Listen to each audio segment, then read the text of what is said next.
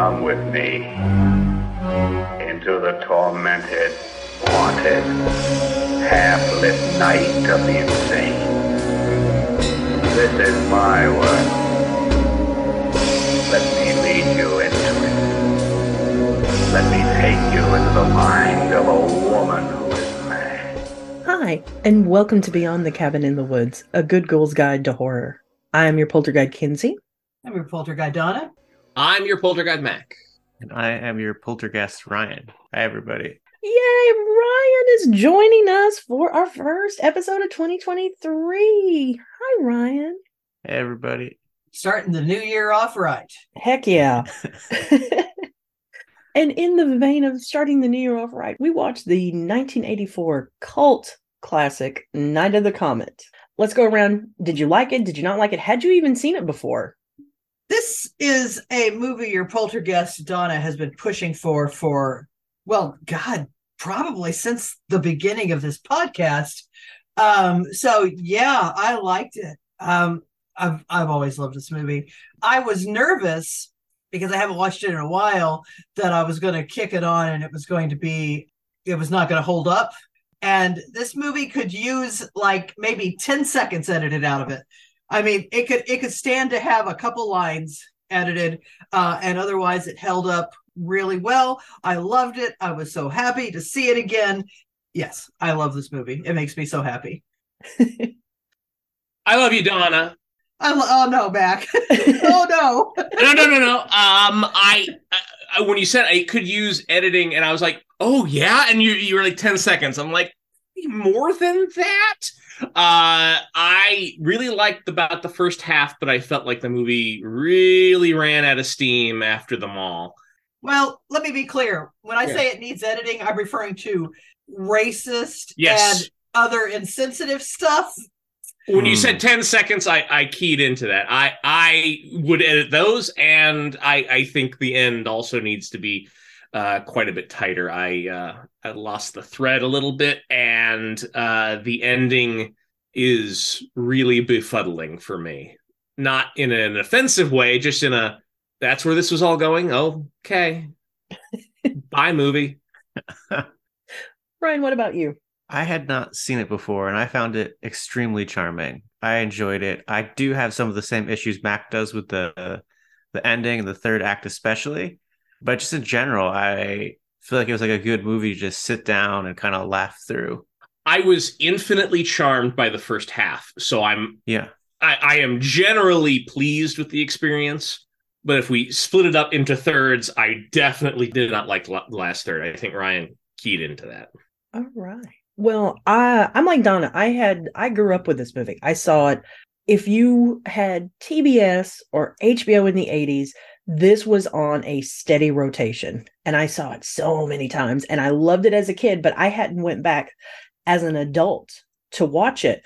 So that's why I was also very excited when we decided to do this. And I had fun with it. I found myself cackling in the best way, especially that first half. And yeah, I'm not mad that we did it. And, I don't disagree with your points about just little tweaks there. And I also do remember now with the third act, why as a kid, I was like, okay, I'm kind of done. But overall, yeah, it's still fun. And that made me so happy. It's telling that in the span of time that I hadn't watched it, I had kind of forgotten the entire scientist storyline existed. I was like, oh, there's scientists in this. Oh, yeah. Up to that point, you got a really great movie. Yeah. Yep. Yes, I clearly agree with that part. All right. Well, for those of you who don't know what this film is about, our good buddies at IMDb want you to know a comet wipes out most of life on Earth, leaving two valley girls fighting against cannibal zombies. To go shopping in the zombie apocalypse. Right. With Chakotay. I have a story about that we'll discuss. Okay. But they're fighting against cannibal zombies and a sinister group of scientists. Okay, but what it's really about is a man named DMK, a vanity license plate maker by trade, gets the number 6 high score on Tempest. Sometime later, he obtains a Mercedes. Also, the apocalypse happens somewhere in the middle there, but this has not diminished his ability to make vanity license plates. Shortly thereafter, he meets a girl. Credits. That meeting him in the last like 5 minutes might have been my favorite part of the entire movie. No, I loved it. I feel was like, yeah. Yeah. I think DMK. Oh my God. Danny Mason Keener, he shows up. Danny Mason Keener. it paid off. There was a payoff It paid to it. off. It was silly, but it was such a. I feel like it fit the movie perfectly. It was very charming. It's very silly and very charming, and I'm glad we got it. I'd chop that thing right off. Damn. Fuck you. Because I was not thinking about zombies or the apocalypse or anything like that. If that happened, I'm like, wait a minute. Where did he get the car? Where did he get the plate? Why was he the one that survived? What does that have to do with his Tempest score? Nothing. I see your point about the license plate. I feel like anyone can get a car in the apocalypse pretty easily because they're just all there and the owners are gone. I take your points, but I just think it was very charming. I do agree that it makes no logistical sense. If you were charmed by it, it worked. If you were not charmed by it, you're spending the last several seconds of the movie going, what? No, come back here, buddy. Where did you get this? And see, my fan fiction writing brain, let me tell you what it did at that point.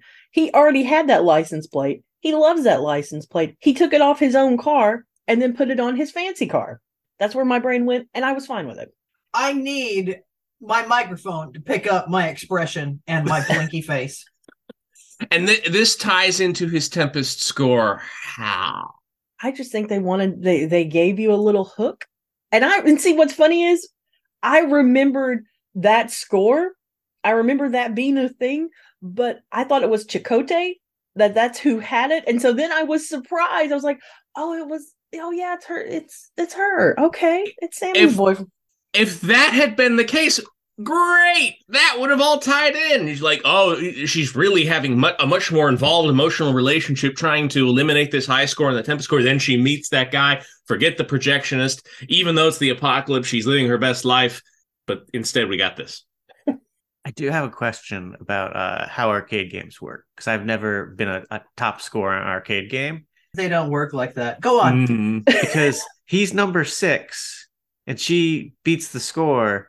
No, and she's number 7 through 10. 6 doesn't go down to 7. She just replaces it. Is that how arcade games worked? No. Or would it have gone down as it would logically? It would have gone down. Okay. She would have had to work to get scores higher than him and knock him out of the top 10. Which would have been less interesting to watch in a film. Absolutely. To be totally fair. Yes, she would have had to have knocked him out of the top 10, not just beaten that one score. Yeah. And it would have been less interesting. But then she would have been a zombie and we would have had no movie. So here we are. We would have been denied her spectacular hair for the next however long. Okay. Hair. Let's talk about hair, please.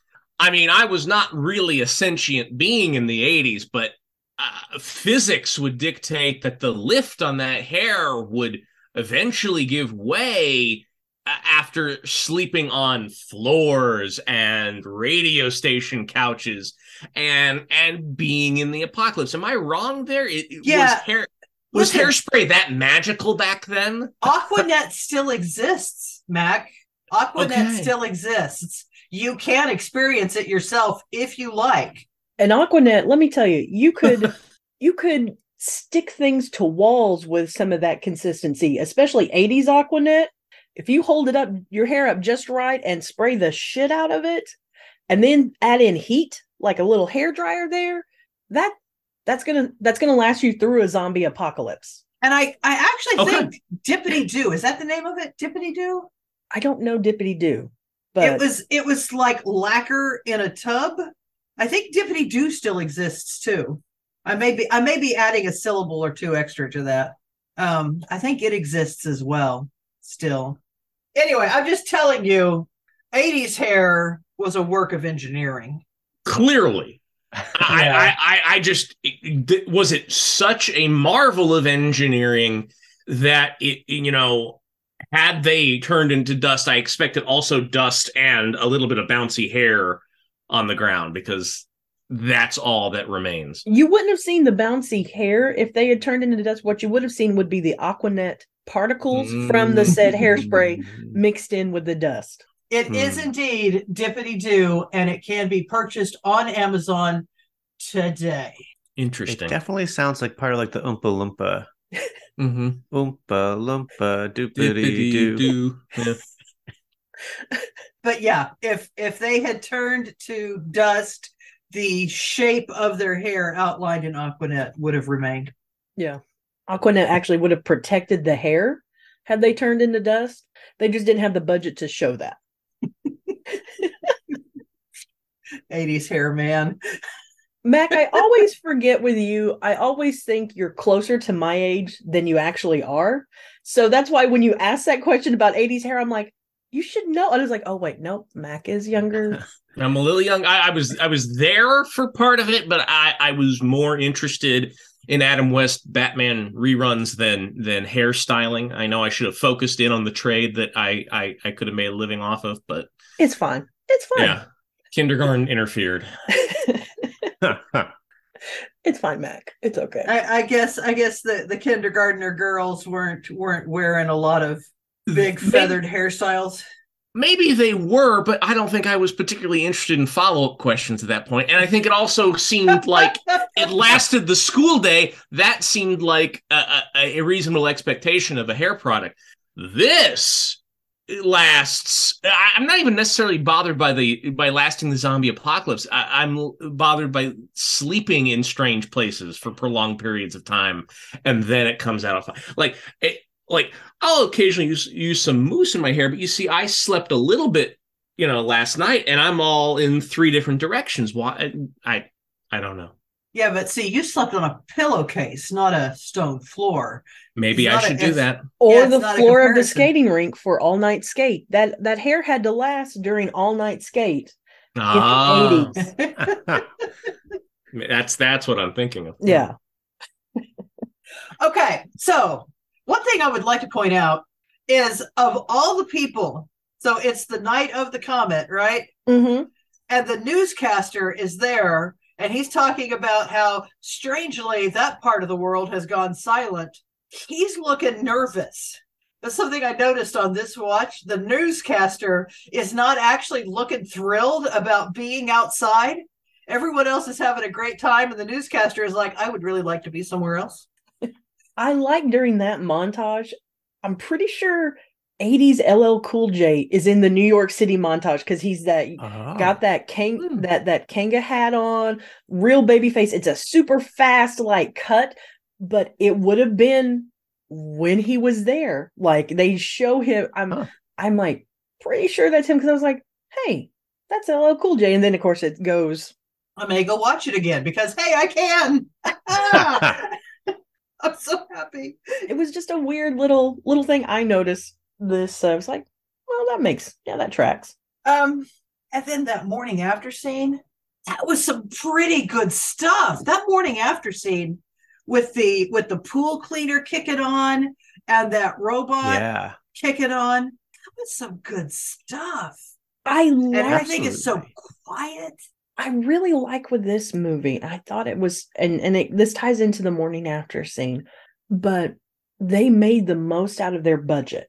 And so just doing little things like the pool cleaner kicking on, nobody there. I mean, it's red dust. Like, it's not a ton, so that they could, when you needed the makeup effects, then, which, I mean, they're not a ton of them, but you had that moment to have them. And I just, that scene is great. And then, but it just works.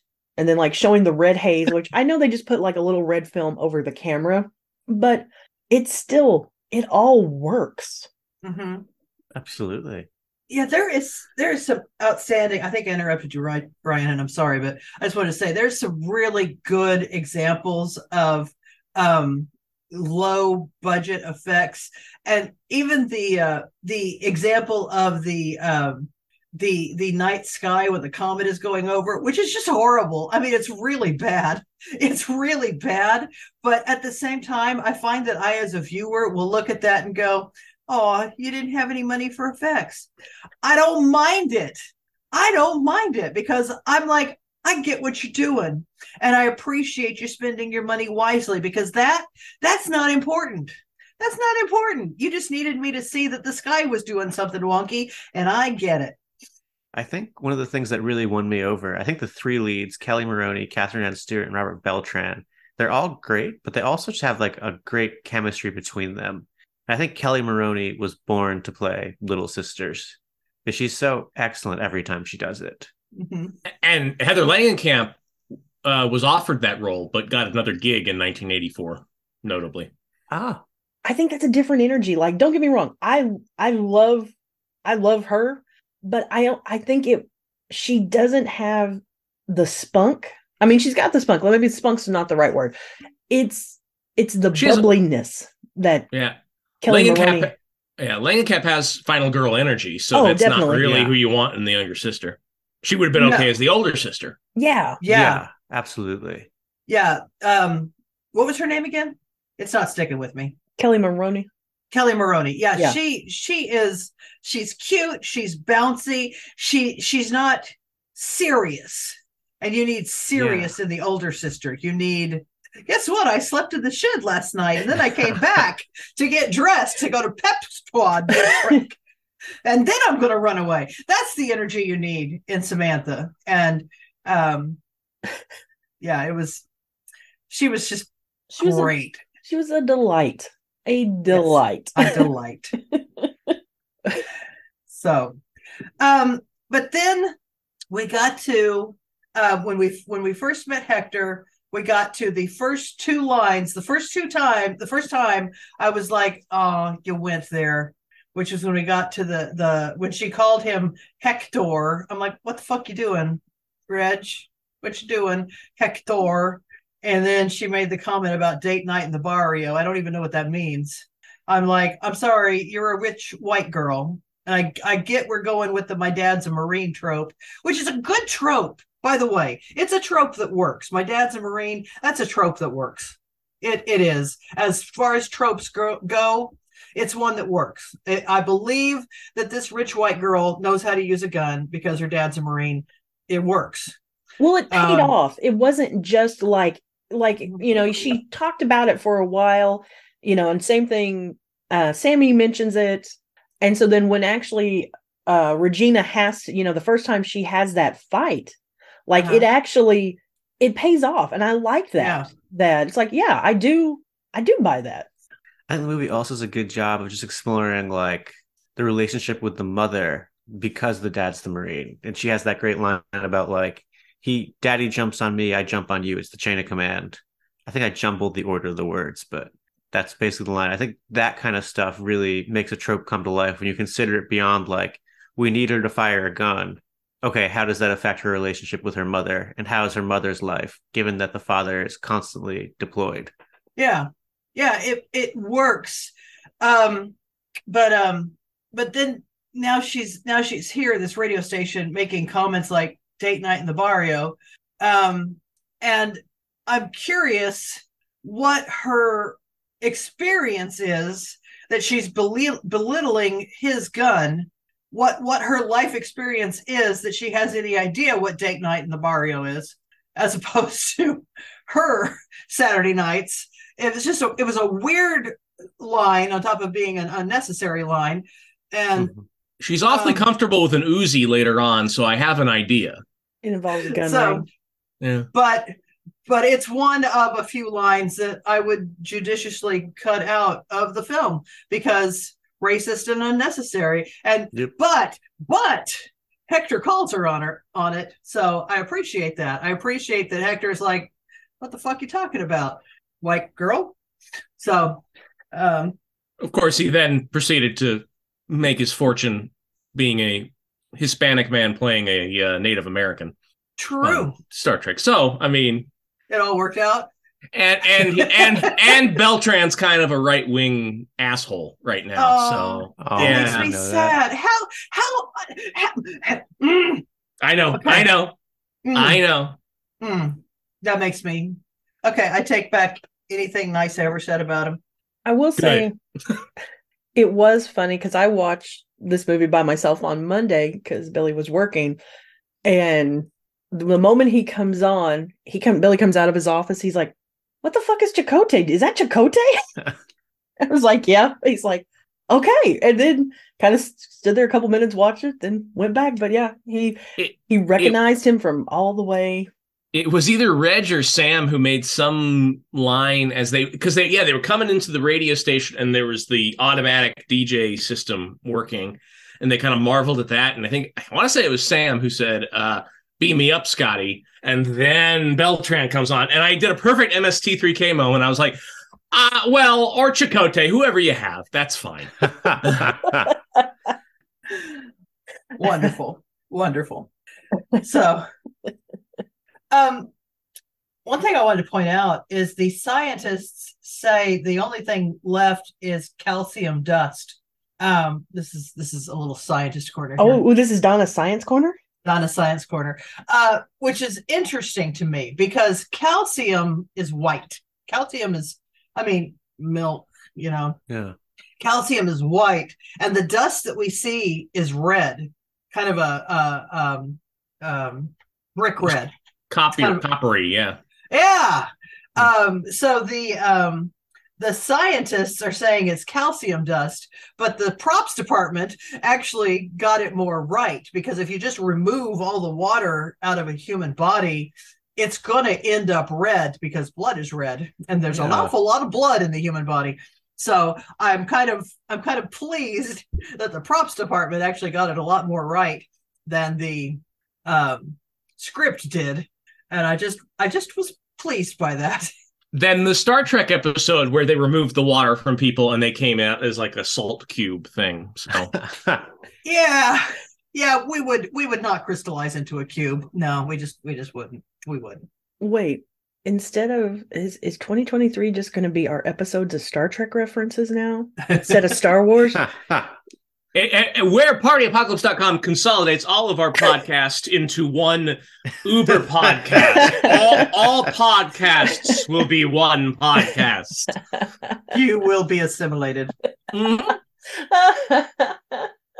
Resistance is futile. So I just want you guys to know, and this is kind of jumping back to the girl's stepmom, Doris, but I appreciate that actress just finding her niche and just being awful moms and stepmoms in the 80s, because she has this, and then Nightmare on Elm Street 3 Dream Warriors, she is the worst to her daughter. So I appreciate her knowing, playing to her strengths. Yep. I have a question. The movie was a little tricky to find. We had some chat about that on our Discord. How did everybody watch it? Oh, Hoopla. Hoopla, okay. Yeah. I watched it the first time. I watched it right before New Year's Eve. I watched it on like the 29th or the 30th on Amazon Prime. It was free. And then when everyone started saying, I found it here, I found it there, I found it somewhere else, I was like, oh, it's for free on Amazon Prime. Yeah. You can't even buy or rent it for a fee on Amazon right now. Yeah, and I'm annoyed as hell because it was for sale on Amazon Prime. And I decided, why would I buy it when I can watch it for free? Yep. Apparently, it disappeared at the turn of the year. Like hard. Yeah. So I ended up watching it the second time on Tubi. I watched it on Tubi as well. It's 2023. We landed a man on the moon sometime in the past. Why am I interrupting my movies with commercials? But then again, I'm not paying for Tubi, so Tubi, fine. Do what you have to do to. Why is Hulu interrupting its movies with commercials? Because I'm paying to sit there and learn about the engineering marvel that is Dippity Doo, and then have the commercial. Yeah, I watched it on Tubi too. I also think I had the same experience with Donna, though, that I think it was on Shudder. And I remember adding it to my Shudder watch list. And I went back and it wasn't there. Like when said I would come on, I was like, oh, it's on Shudder. This will be easy. I won't have to see any Tide commercials. I find it interesting. There are some movies, and this being one of them, that bounces because I remember it being pretty available on Prime. I think it also was in my Shudder queue at at one point, Ryan. And it wasn't until like a couple days. Yeah, it was a couple days at the end of December. Because I love the app Just Watch that'll tell you where things are streaming. So I was like, oh well, it's on Hoopla. I knew we had a Hoopla account, so I was like, oh, I can get it there pretty easily. I think I looked at it New Year's Day to see. So yeah, there's a couple I say a couple. There's movies that just seems like that bounce that way. That it's like, okay, we're going to be here and here at the same time. Then we're going to be gone, but then we'll be here. I think it was last year that Scream Factory did their big Blu-ray release of it. So that's probably what this showing was. Because I remember, because I want to say it was last year that it came out. I mentioned that I had forgotten the entire scientist plot. However, I love the bit about the scientists forgetting to close the air vents. That actually is, once I remembered the scientist existed.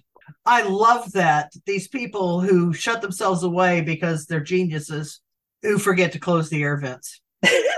that does just crack me up. But I don't love it when scientists are portrayed as heartless bastards. So, oh well. Yeah, I wasn't a huge fan of the scientists, probably for a little different reasons. Because I feel like the heartless bastard thing, I think some of them were, and I think some of them weren't. Mm-hmm. I think it bothered me more when they save Samantha and Reggie in the mall, because I want Samantha and Reggie to save themselves. It feels like a scientist ex machina, and it feels like almost like they added that in when they realized, like, how do we get them out of this situation? Well, we have to have someone come save them. Let's write in some scientists. And then after that, I think they fudged really badly the scene where Reggie and Samantha decide to take separate helicopters. So they don't show it, and it's like completely unbelievable. And I think they're just trying to pull a fast one by not showing us that moment. Yeah. You know, Ryan, yes, because I have always been like, I don't see Reggie leaving Samantha. I don't see that happening. Yes, I agree with you, because I've always been like, how did that happen? So yes. So I guess then this is kind of our lead in to talk about the third act. And I think I think what Ryan just mentioned is kind of when I love the scientist ex machina, by the way. Mm-hmm. I think the sisters we met before, they would have figured out a way to get out of that. With the scientist subplot, whatever you want to call it, and adding them in there, that's kind of, is that where it kind of loses both of you, Mac and Ryan? Yeah. Yes. I don't think it loses me totally, but it's definitely like my level of interest goes down once they're captured by the scientists, especially because like I said before, I feel like I'm being lied to and cheated when you don't show me how you convince them to get on separate helicopters. I don't believe they would do that. I agree. And what I was going to say, the Deus Ex Scientia, or wherever the Latin wants to go there. Yes, I'm agreeing 100% with Ryan. I start to lose interest pretty heavily once the scientists come in. When it turns out the red dust just washes away with the rain, then I'm like, oh, okay, what? It's that sort of bad faith argument about Raiders of the Lost Ark that Indiana Jones doesn't do anything. He just exists through the movie. Like, these characters just exist through the movie and don't have any real agency at all, as it turns out, and it bugs me. And then DMK shows up, and I'm like, I don't remember liking the first half of this movie at all. So it's a 1, 2, 3 punch for me. I like the scene with the rain and the dust. Yeah, I agree. Yeah. It's just dust. It's not the actual person getting blown away. But that makes it safe for them to go out. Like, that resolves their problem. Yeah. Okay, that's fair. That's a fair critique. Yeah. And not just aesthetically it was fine. It was just they went for Scientist Ex Machina, and then they actually did Deus Ex Machina. So you can only how many Ex Machinas am I supposed to get in a movie that I watch for free? I mean, you watched it for free, so I figure, I mean, at least two. At least two.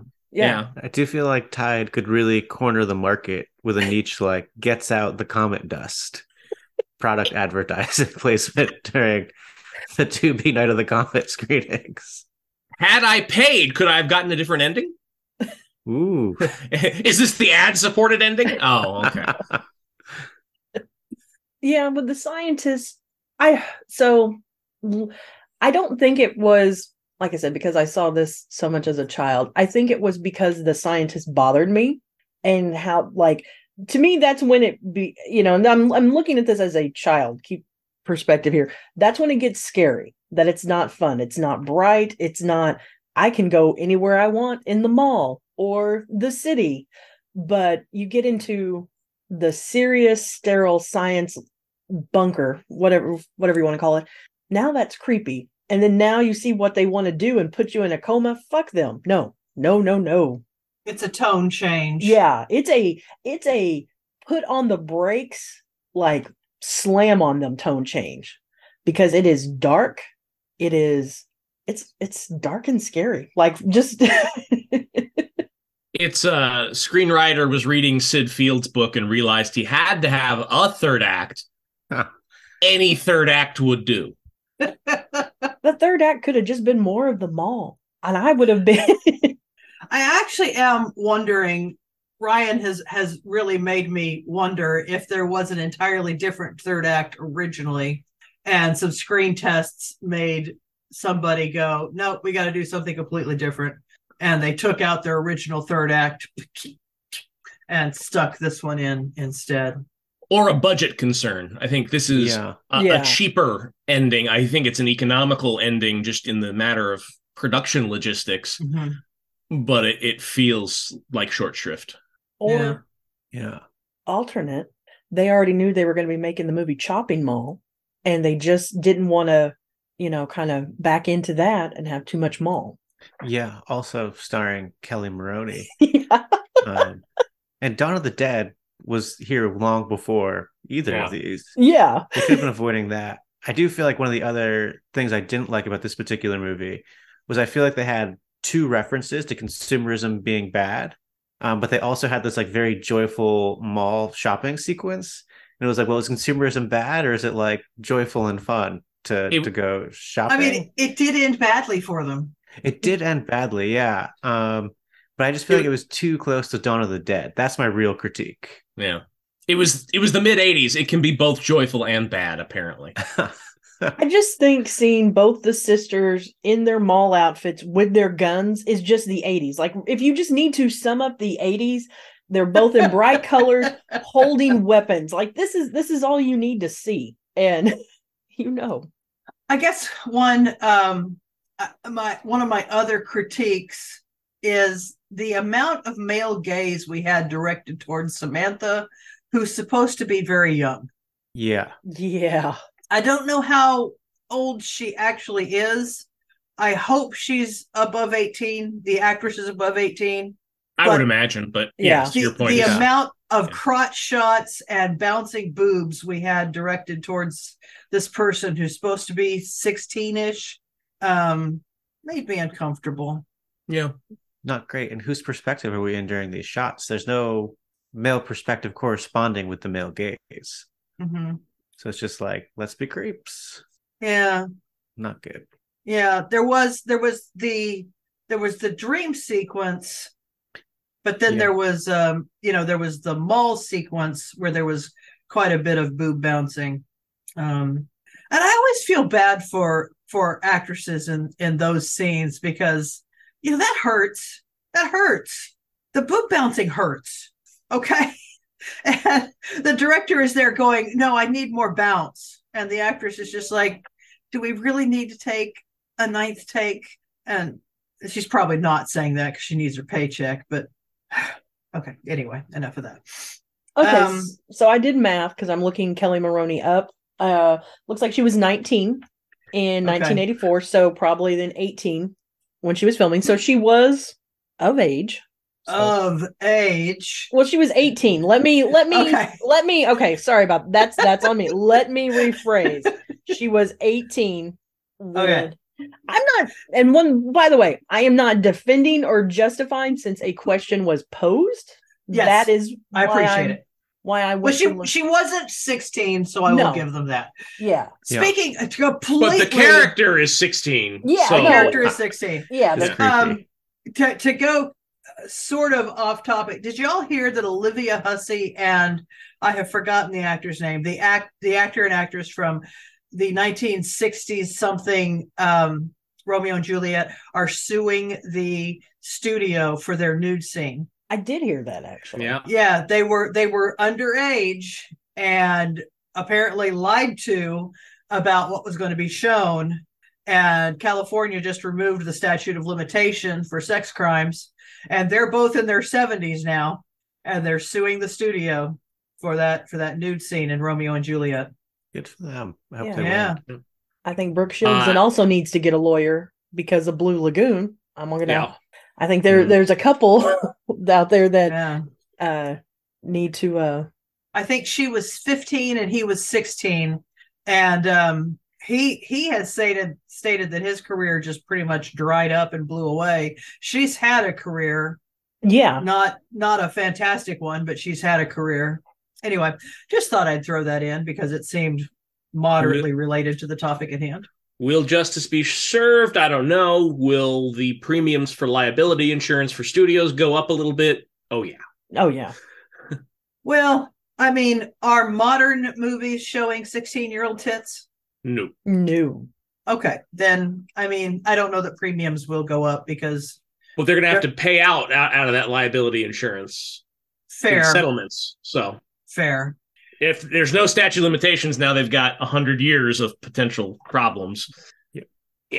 All right, That's- so the mall scene is, I don't know, the mall scene is one of the most ridiculous things, but also delightful because they know there's comet zombies around. They know this, they've encountered them. By the way, when Regina says my ass to the first comet zombie she sees, and he takes that piece of meat and throws it away, that 98% chance that's Larry's ass he threw away. Yeah. That bone he's holding is almost certainly a femur. I don't know what other bone that could be, but a femur. So that is almost certainly Larry's ass he throws away when she says my ass to him. That's wonderful. I did not make that connection. That is wonderful. So anyway, point being, they know there's comet zombies around and they're running around making lots of noise and changing clothes and putting their weapons down. And I don't know. I guess my dad's a Marine only sticks so far. Yeah. And I do feel like I like that scene a lot. Well, one, I'm worried it's kind of sexist, but two, I think the thing I like about it is that it's just like they're kids playing and they're like 16 and 18 or 16 and 17, whatever age is. So they are kids, like, because Donna and I have both taught like college freshmen. A lot of them are still children, especially the ones who are living at home, even if they're legally statused as adults. They're kids. So I don't know. That's the thing I like about it. Yeah. I like the fun. There's just the joy. Yeah. And I think you summed it up with the plane. Like there's just joy. And it's just two sisters having fun. And I like that you get to see that. As I mean, yes, this movie is very silly, but there still is danger. And so you get to see them have this moment of just joy. Yep. It is a fun scene. And I got to tell you something I really love is that they went for girls just want to have fun and not Madonna's Material Girl. Yeah. Yeah. That's my favorite thing is that they went with girls just want to have fun and not Material Girl. Material Girl may have been a harder royalty snag. Yeah. Possible, I'm still going to say I love it. No, it's still Yes, sir. good. It's still good. So, All right. Do we have anything else before we start heading into rule, poll, and quote? yes. And What? I considered making this a rule suggestion, but then I decided it's just something I want to say. All right. Y'all, when you're firing your Uzi knockoff at a car in downtown LA, use your ear and eye protection. Okay? Use your ear and eye protection. Standing next to your sister with your hand over your ear is not good enough. And if you are the person firing it, you need your ear and eye protection. That hot brass, by the way, is going to come back on you, and it will cause a nasty burn. Okay, so make sure you're covered. But you need your eye protection, you need your ear protection. That will cause permanent hearing loss. So safety in the Comet Zombie Apocalypse. I mean, you're probably going to need that ear and eye protection even more. So just important safety tip. All right. Thank you, Donna. You're welcome. I had a different critique of the dream scene. Okay. What you got? I did not like it because it feels like the double dream is copied exactly from An American Werewolf in London, and so like I like the ACAB attitude, but one, it's a direct copy, and two, it doesn't advance the plot or reveal anything about theme or character, and so it's just like we needed to have a scare here. We're contractually obligated because 10 minutes have passed to scare you because this is a horror film. Here is this unrelated to the rest of the movie dream sequence. Without it, my screenplay is 80 pages and it needs to be X amount of pages. Yeah. Yeah. It's a good critique. I agree. I have one stray thought, something I researched. So at one point, Kelly Maroney says this sweater cost $80. In 1984, adjusted for inflation, that sweater would be $229.46 today. Oh, that tracks, actually. Yeah, that does. That tracks. It was like they were white girls in the suburbs. That was a nice house. She was on the pep squad, cheer squad. I can't remember what she called it. So yeah, she would have a sweater. $200 like sweater makes sense. Yeah. It does. It makes sense. Y'all may remember last time I was on the main show, Mac and I announced our project, Leatherface versus Leprechaun, starring Jennifer Aniston, which is now developmental hell. But the good news is Mac and I have landed on our feet, and we are the writers for Night of the Comet, New York, following a different branch of survivors in New York City. Yeah. 100% here for it. Yeah. We're going to honor the original, but also make it our own. Exactly. We may also get Leatherface still. Yes. We're trying to work that in here. Yeah. And Leprechaun. We're really it's the Trojan horse to get us our Leatherface versus Leprechaun movie that we're not giving up. For. No. Jennifer Aniston is still attached. Yes. Whether she knows it or not. I'm here for it. Same. I am here for it. I love it. All right. Well, Donna, you have our quote. Yes, I do. I'm not crazy. I just don't give a fuck. I could do better. Can I have another take? Go for it. I'm not crazy. I just don't give a fuck. That was better. Listeners, I don't know if you know this, or you might.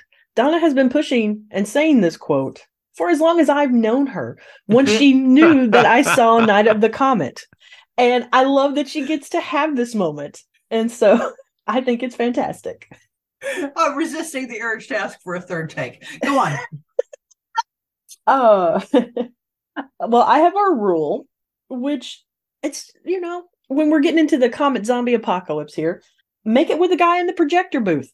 It's the only way. It's the only way, especially if it's lead lined. And then Donna has our poll question. Yeah. Where would your shopping montage be? Don't everybody answer at once.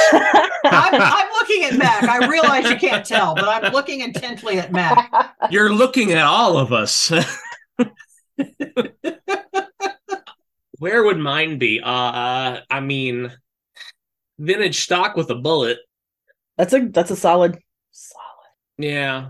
I can't immediately think of anywhere shopping wise I would go. I probably would have stayed holed up in the movie theater, honestly, because I mean, he's got 35 millimeter prints. There's popcorn and arcade games. I don't understand why she left in the first place. If the movie had stayed in there, granted, yes, it would be demons at that point, but I have the same reaction to this movie that I have to usually anything by Tolkien. Like, why not just stay in the Shire? The Shire's great. Everything out there, I'm already asleep. We're good here. Mac, I like your vintage stock angle, and I'm gonna sprinkle in Barnes and Noble and Best Buy, so in case I can get, and maybe I'm taking all of that to like a Sam's Club to like have the supplies that I need, and I can barricade in. Which, if I got to fight off some people in my said Sam's Club as I'm hauling all the things that I want, so be it. But that's my montage right there. Betsy and I were driving into Austin last night for a dinner party from Georgetown. We were looking off to the right of the highway, and there's this building that had to be 5 or 6 stories high and like a mile wide. And we're squinting at it. So we Googled what it was. Betsy Googled, I was driving. I don't Google and drive. It was an Amazon fulfillment center. And so now I feel like if I had to go somewhere, they've got books, they've got movies, because I order those things from Amazon once in a while and they're not available elsewhere. They've got food. I don't like Amazon at all as a company because they're bad and they take a gigantic portion of my royalties and they treat their workers badly. And that weird thing where they were like, if you say thank you on Alexa, we'll tip your driver $5. Like, just give them a fucking raise. I don't want to be implicated in this process. Like, if I could tip them, I would tip them because that would be like a good thing to do. Saying like, we're going to tip them $5 every time you say thank you. And then like putting all the impetus on like consumers to tip your workers, just give them a raise, give them holiday bonuses. Don't implicate the rest of us in this. This is very weird. Yeah. But yeah, I would stay with them because I think there would be food and I think there would be most of the other things I liked within that basically city of a building. That's a good one too. I like this. I do. I like this. I don't know where the expensive fancy dice store is. Ooh. But I'm going to find it. And that's where I'm going to move into the expensive fancy dice store. And you'll be eating the dice is the... No, I'm going to be playing with the dice. I will have foraging expeditions out of the fancy dice store, but I'm going to have my shopping montage in the fancy expensive dice store. Home base is the dice store. I gotcha. Because listen, Dragon Goblin, there is no I in Goblin. That's referring to dice. I don't know if you knew that. I don't know if you ever knew that, but I'm a dice goblin. I'm a dice dragon. Rawr, my dice. I have so many dice. So your house would be the fancy dice store because... No, because while I do have a problem, listen, I have a problem. I don't buy $300 dice. I want $300 dice. I don't buy $300 dice. And so I want to go to the place where the $300 dice are so I can have them. Out of curiosity, what makes a dice worth $300? Is it the material? Or is it the... Jennifer Aniston's attached? Sometimes they're made out of really expensive woods that have been layered. So they have several different colors, and then they've been treated, and then they've been, shaped and painted and varnished. And sometimes they're made out of gemstones. I mean, there are dice that are made out of gems. Sometimes they're made out of expensive metals. But yeah, I don't spend 3 digits on dice because I'm not that bad in my addiction. Now, are you not spending $300 in dice because you haven't found the special dice store? And if you walked into the special dice store and behind the glass case they had the $300 dice, and that would be immediately what you do? Is it a matter of opportunity? No, because I do have access to the internet. Okay, but is that different when you see it there and you can walk out of? Okay, no, I have found and lusted over the $300 dice many times. And I have looked at them and said, I do want you. I do, but I'm not that far gone that I'm going to spend $300 on dice. And I'm not judging people who have spent $300 on dice, because I understand. I feel you. I do. I feel you. But I've also had my dice collection stolen out of my car. So If I owned a $300 die, every time I got a bad roll, I would be screaming, I spent $300 on this fucking thing. And now I rolled a nat 1 yeah. every time. Things got to be weighted, right? Like, I spent $300 on you. What are you doing? Exactly. You should be busting out 20s every time I touch you. Okay. Anyway, that's where I would be, dancing around, wallowing in the dice, just wallowing in the dice. Okay. All right. Happy place. Who wants to go first? I can go. Okay. I have a variety of options. I have a new kitten. Her name is Mocha. She's beautiful. And she and my dog are getting along. Well, they're not getting along great, but they're getting along a million times better than I ever hoped that they would. So I do foresee peace within the next 5 years. That's good. So yeah, I mean, but that's a possibility for my happy place. But as weird as this may seem, because just a few weeks ago, my happy place was the semester was over. But I think my happy place is that school is about to start again. And I do love teaching. So on January 18th, semester starts again, and I will be back in the classroom teaching again. So, All right. yeah. All right. That's it. Okay. I like it. My happy place starting today. AMC is starting their Mayfair Witches, and I cannot wait to see what they do, because that first book, The Witching Hour, is still one of my favorite books. I love the history and the lore. The other two books, she loses her damn mind. We won't talk about those, but The Witching Hour, I really like, so I can't wait to see what they do with it. I like the cast that I know of, and yeah, that's my happy place right now. we've gotten halfway through our happy places and no one's mentioning the absolute shit show that is the I don't even get a proper noun in there. I think we all know what we're talking about. Oh yeah. A good dose of Schadenfreude may not sustain you long term, but it is certainly enough to get through the week. The mess that is the House GOP is it couldn't have happened to a nicer bunch of people. First of all, let's say that. And you know, there is the ominous cloud that such a severe disorganization is going to create bad things beyond just good television for a week.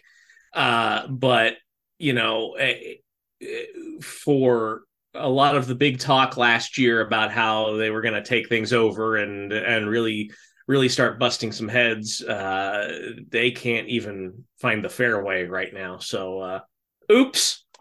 Mm-hmm. Yeah. I feel like every time I do the moment of Zen, I talk about my daughter. So I will say very briefly, her first tooth is crowning. I don't know if that's the verb you use for this, but I'm going to use it. But for non-child related happiness, I ordered my first new guitar in about 10 years, 15 years. And so I'm very excited. It's an all-white Fender Stratocaster that should get here in April. And I am very excited to play it. You say that, and I'm imagining the guitar in Wayne's World. Yeah, I mean, it's left-handed, so I think it's different in that respect. But yeah, pretty similar to that guitar. Right. I had not drawn that connection, but I'm very excited now. Now I'm just imagining you, though, Ryan, being Wayne in Wayne's World, looking at this guitar, just like taking Betsy with you, just every day to the guitar store, going, "Oh yes, she will be mine." That's all now that's running through my head, thanks to Mac. Live in the now. But yes, to go on with Mac. Yeah, this so far 2023 has been the year of Schadenfreude, and it has been delightful. The whole Andrew Tate situation. I forgot about that dude. Oh yeah, it's been fantastic. the GOP situation, what looked like it was about to be a brawl on the chamber floor. I mean, I think we came within a hair's breadth of a brawl on the House floor. AOC's face throughout this entire situation. Let's don't forget Katie Porter and Katie reading Porter. the book, The Subtly Art of Not Giving a Fuck. We've gotta, we cannot forget her in this picture because there's some good.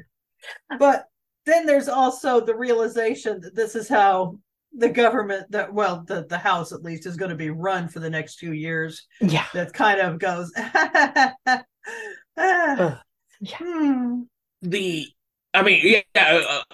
If we've got a head of cabbage from the Liz Truss thing, we can break that out in the American version and see how long old Kev lasts in his dream job. I mean, yeah, to get this job, he has neutered himself, declawed himself, and debarked himself. So, great job, Kev. Great job. I do think Kevin needs to be turned into like Karen and Kevin. Yeah. So, great job. You have Kevined. You have successfully Kevined. All right. Well, Ryan, thank you so much for coming on. We always appreciate when you come and visit. You always have great insights, and it's just a delight to see you and talk to you. And where can they find you? What you got going on right now? Thanks y'all for having me. I always have a really great time talking to y'all too. You can find me on Twitter at RyanB4890. My website is ryancbradley.com, and my book Saint's Blood is available for sale on Amazon. If you want a signed copy, feel free to send me a DM. I'm also co-host of The Horror Hangover, which you can find also on Twitter at Horror Hangover. With the delightful co-host Cass Clark, who's also been with us. Also, they're wonderful. Also one of our good poltergeists as well. Well, you can find us on social media. We're at Beyond Cabin for Twitter and Instagram. We have our webpage as well as our Facebook, Beyond the Cabin in the Woods. I am on Twitter and Instagram as at Callista77. I'm on Twitter and Instagram, and I recently joined Post, but I have not been terribly active on Post. I am at Dragon Goblin on all three of those. There's no I in Goblin. You can find me at Party Apocalypse on Twitter. I'm still there. I don't know why. I think I said on a previous episode, Twitter vacillates between being a hellscape and being sort of dull, which is exactly what you want out of social media. There's an Instagram account. There's nothing happening there. There's just a pile of red dust that is allegedly calcium. Partyapocalypse.com for other podcasts, including The Holodeck is Broken, complete runs of Friendables, two friends talking about Hannibal Lecter, The Fourth Wall, As the Myth Turns, and a new show coming up quickly, Disorganized, a Criminal Minds podcast. We've recorded a couple of episodes of that, but it hasn't started posting yet, including this podcast. So you can find everything for your entertainment needs at partyapocalypse.com. Thank you so much, Billy, our editor, for making us sound professional and fantastic. We do appreciate everything that you do for us. And thank you, Billy. I want to thank Kenzie for hosting the show, because I did one quick one special, and I host other podcasts. It's not like I'm like, oh, what's a podcast? I got there and I lost the whole thread, and I realized I didn't have a professional Zoom account, so we were it was like the silent movie area. I kept having to reload the camera every couple of minutes. So Kenzie does this and makes this look easy, and it's not. So that's impressive. well, thank you, Matt. You're welcome. Also, thank you guys for listening. We do appreciate it. If you feel inclined, please rate and review us to wherever you get your podcasts. And don't read the Latin. You know what horror is?